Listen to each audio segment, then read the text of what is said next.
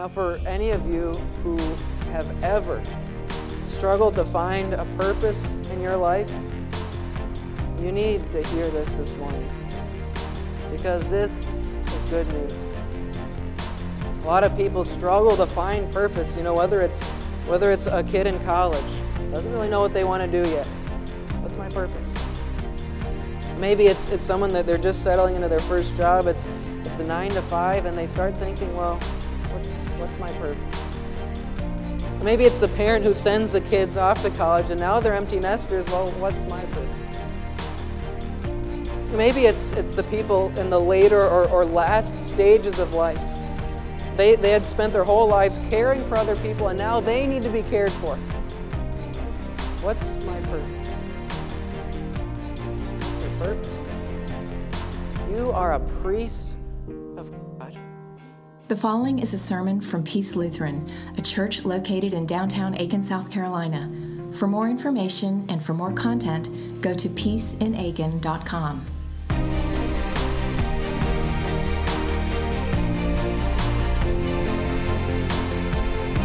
For the sermon this morning, we read from Genesis chapter 18. Then the Lord said, "The outcry against Sodom and Gomorrah is so great and their sin so grievous that I will go down and see if what they have done is as bad as the outcry that has reached me. If not, I will know." The men turned away and went toward Sodom, but Abraham remained standing before the Lord. Then Abraham approached and said, "Will you sweep away the righteous with the wicked? What if there are 50 righteous people in the city? Will you really sweep it away and not spare the place for the sake of the 50 righteous people in it? Far be it from you to do such a thing, to kill the righteous with the wicked, treating the righteous and the wicked alike. Far be it from you. Will not the judge of all the earth do right?" The Lord said, "If I find 50 righteous people in the city of Sodom, I will spare the whole place for their sake." Then Abraham spoke up again, "Now that I have been so bold as to speak to the Lord, though I am nothing but dust and ashes, what if the number of the righteous is 5 less than 50? Will you destroy the whole city for lack of 5 people?" "If I find 45 there," he said, "I will not destroy it." Once again he spoke to him, "What if only 40 are found there?" He said, "For the sake of 40, I will not do it." Then he said, "May the Lord not be angry, but let me speak. What if only 30 can be found there?" He answered, "I will not do it if I find 30 there." Abraham said, "Now that I have been so bold as to speak to the Lord, what if only 20 can be found there?" He said, "For the sake of 20, I will not destroy it." Then he said, "May the Lord not be angry, but let me speak just once more. What if only 10 can be found there?" He answered, "For the sake of 10, I will not destroy it." This is God's word.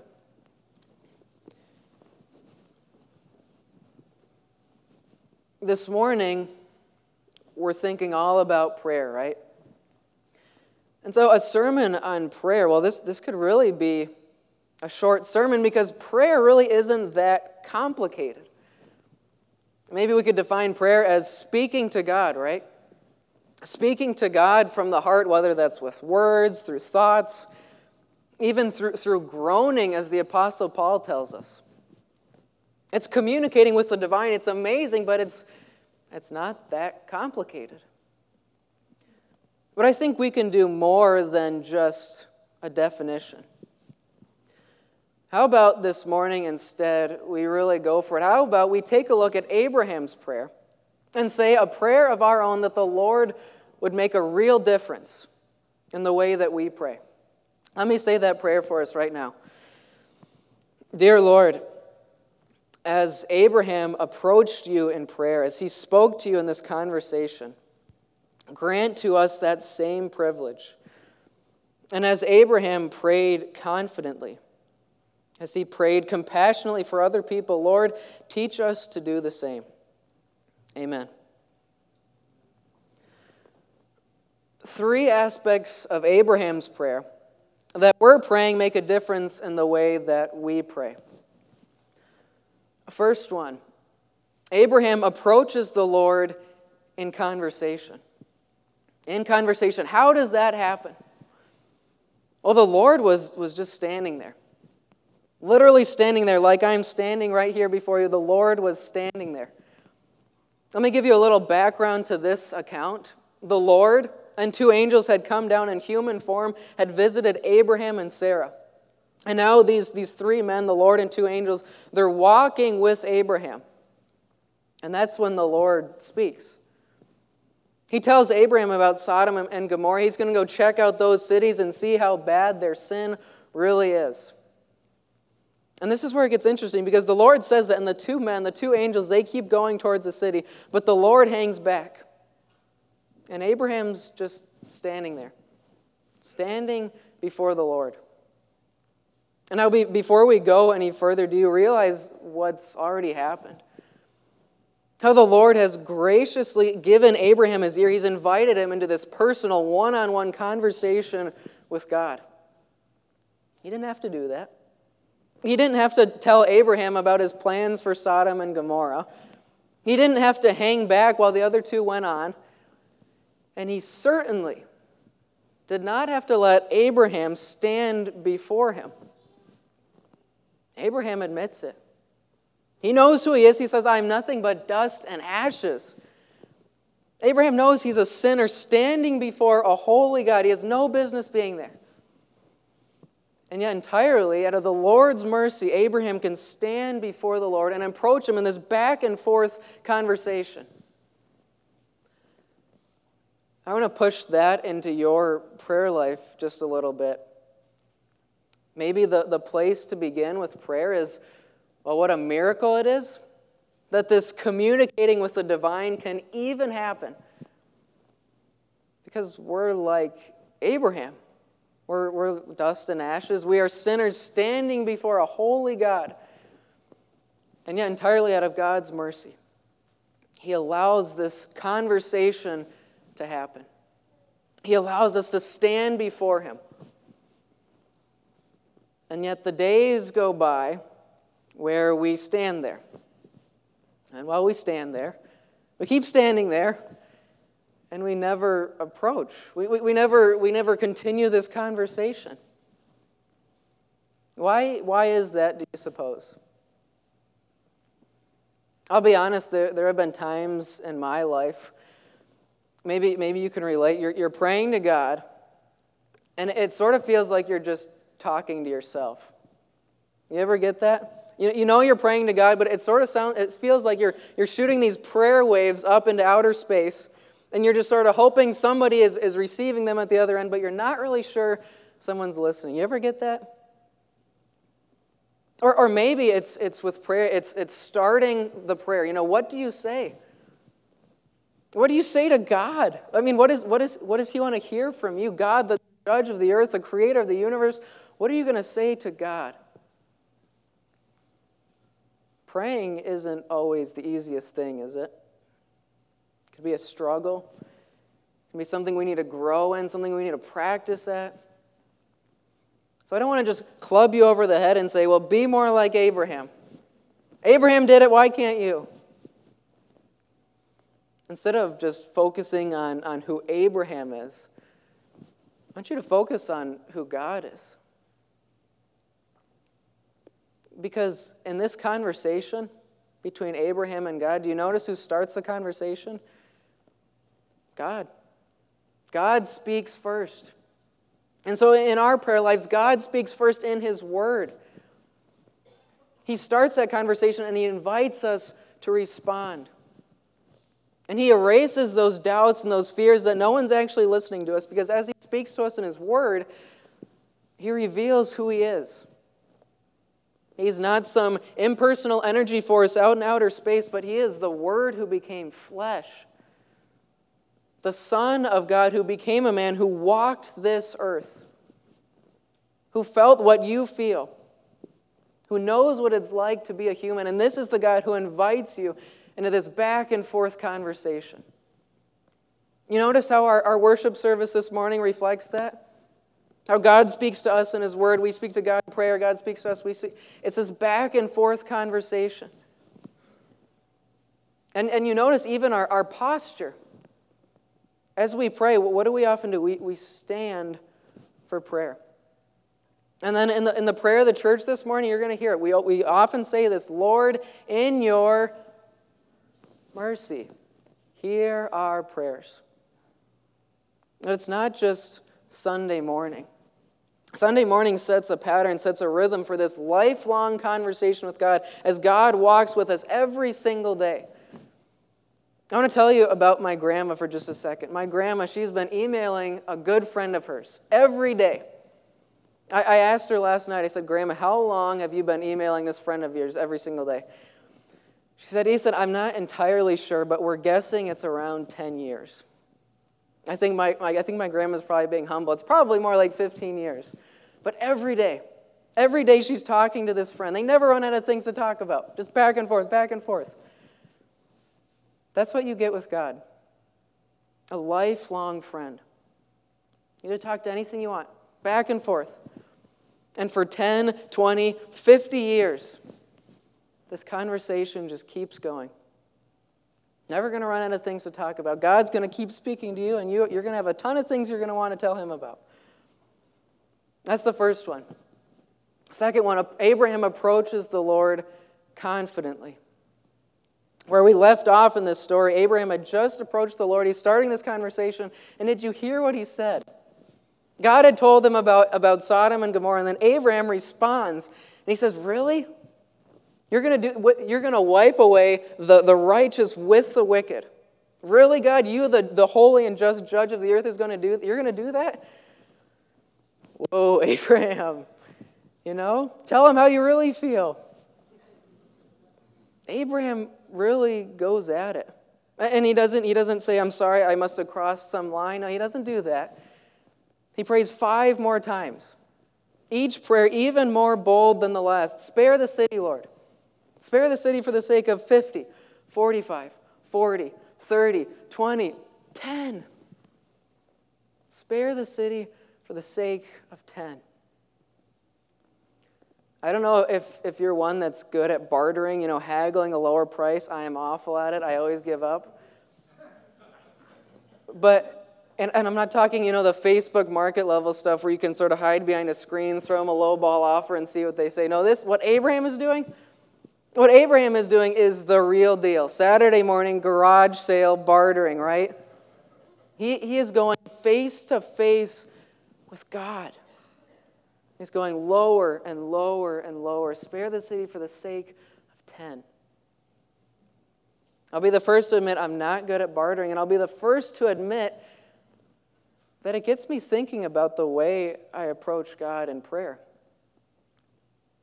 Abraham, he's praying for Sodom and Gomorrah. He knows these cities. He knows they're wicked. He knows they should just get smoked by God. But Abraham doesn't say, well, nothing I can do. It's too late. See you later, God. I think sometimes we might sound like that, though. It's too late, nothing we can do. If we hear that diagnosis and stage 4.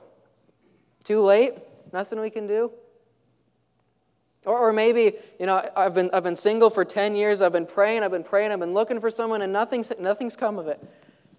Do I just give up? It's not meant to be. Or my daughter's been away from church for 5 years, I've been praying, but nothing seems to be coming of it. So it can be the big things like that, or it can be the little things. Well, why would I want to bother God? Right? Does He really want to hear that from me? I don't need to approach Him this time. Instead of praying confidently, do we sometimes pray cautiously? Maybe we'll throw one prayer up, and then if it doesn't happen, well, that's that. But where does Abraham's confidence, where does that persistence to keep going, where does that come from? I think it comes from a promise that he heard pretty recently from the Lord. When the Lord told Abraham and Sarah that Sarah in her old age was going to have a son. It's the same promise that Abraham would not just be the father at 100, the father of one, but Abraham would be the father of many. He'd be the father of a great nation. This is the same promise that out of this great nation would come into the world the Savior of the world. Abraham's confident because he knows God's Son is coming from his family. And Abraham's confident because he knows that he himself is a part of God's family. Confidence in the promise. That's where our confidence comes from. If it were a timeline, Abraham's over here. He's looking ahead to the promised Savior, right? We're over here. We're looking back to the Savior who was pierced. The Son of God, the perfect Son of God, who took all of God's holy judgment to spare us sinners, all for the sake of us.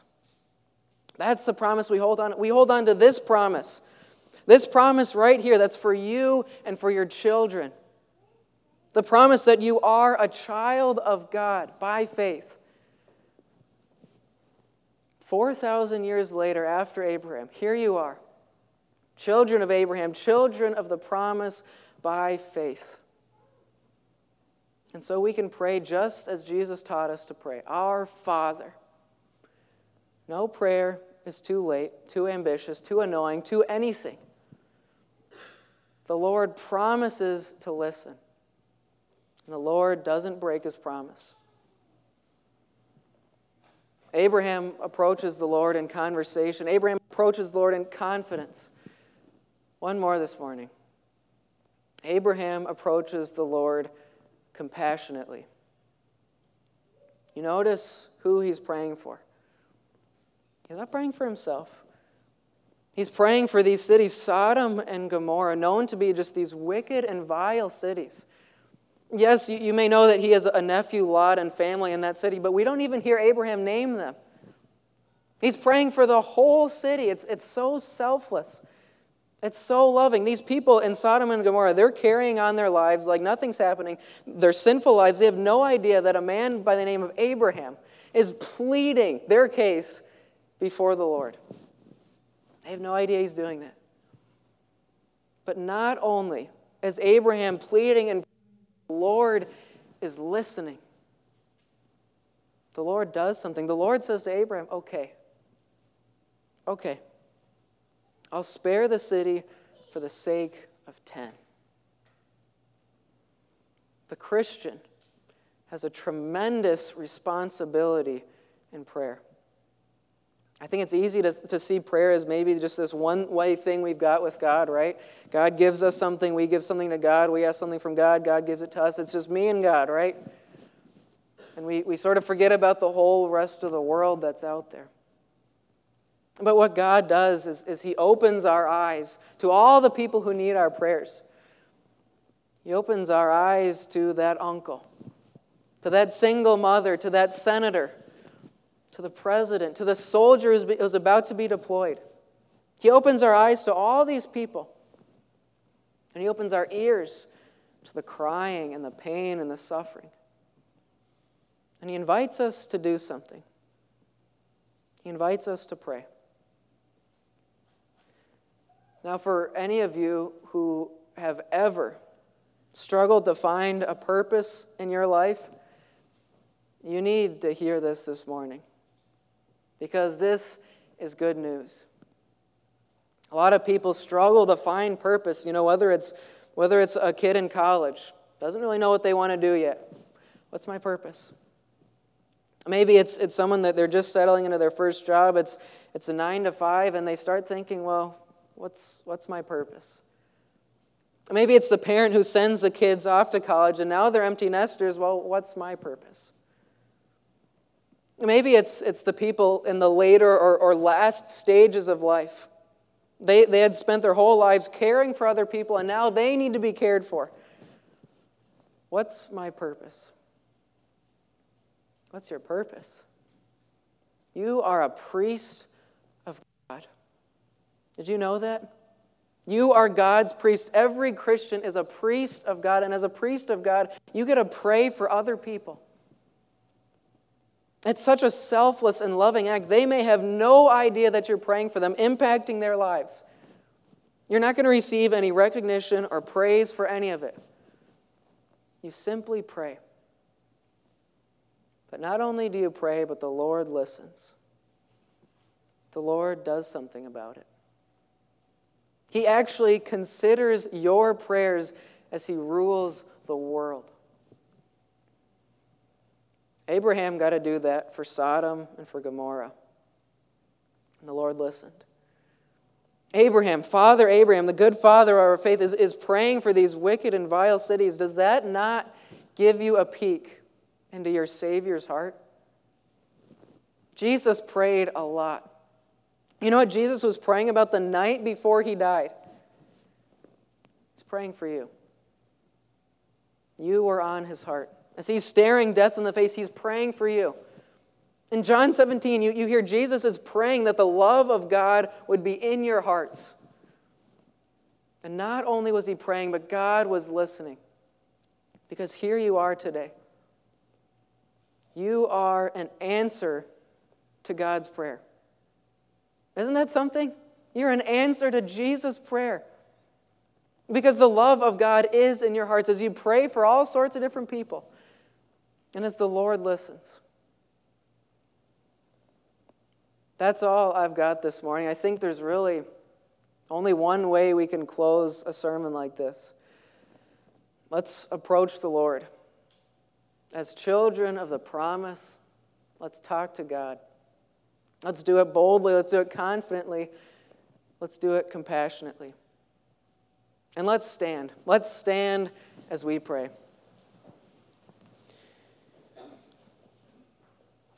Dear Lord, Heavenly Father, in your mercy, continue to speak to us in your word and continue to hear our prayers. In your grace, give us confidence as your children. And in your love and your wisdom, rule the world. It's in Jesus' name we pray.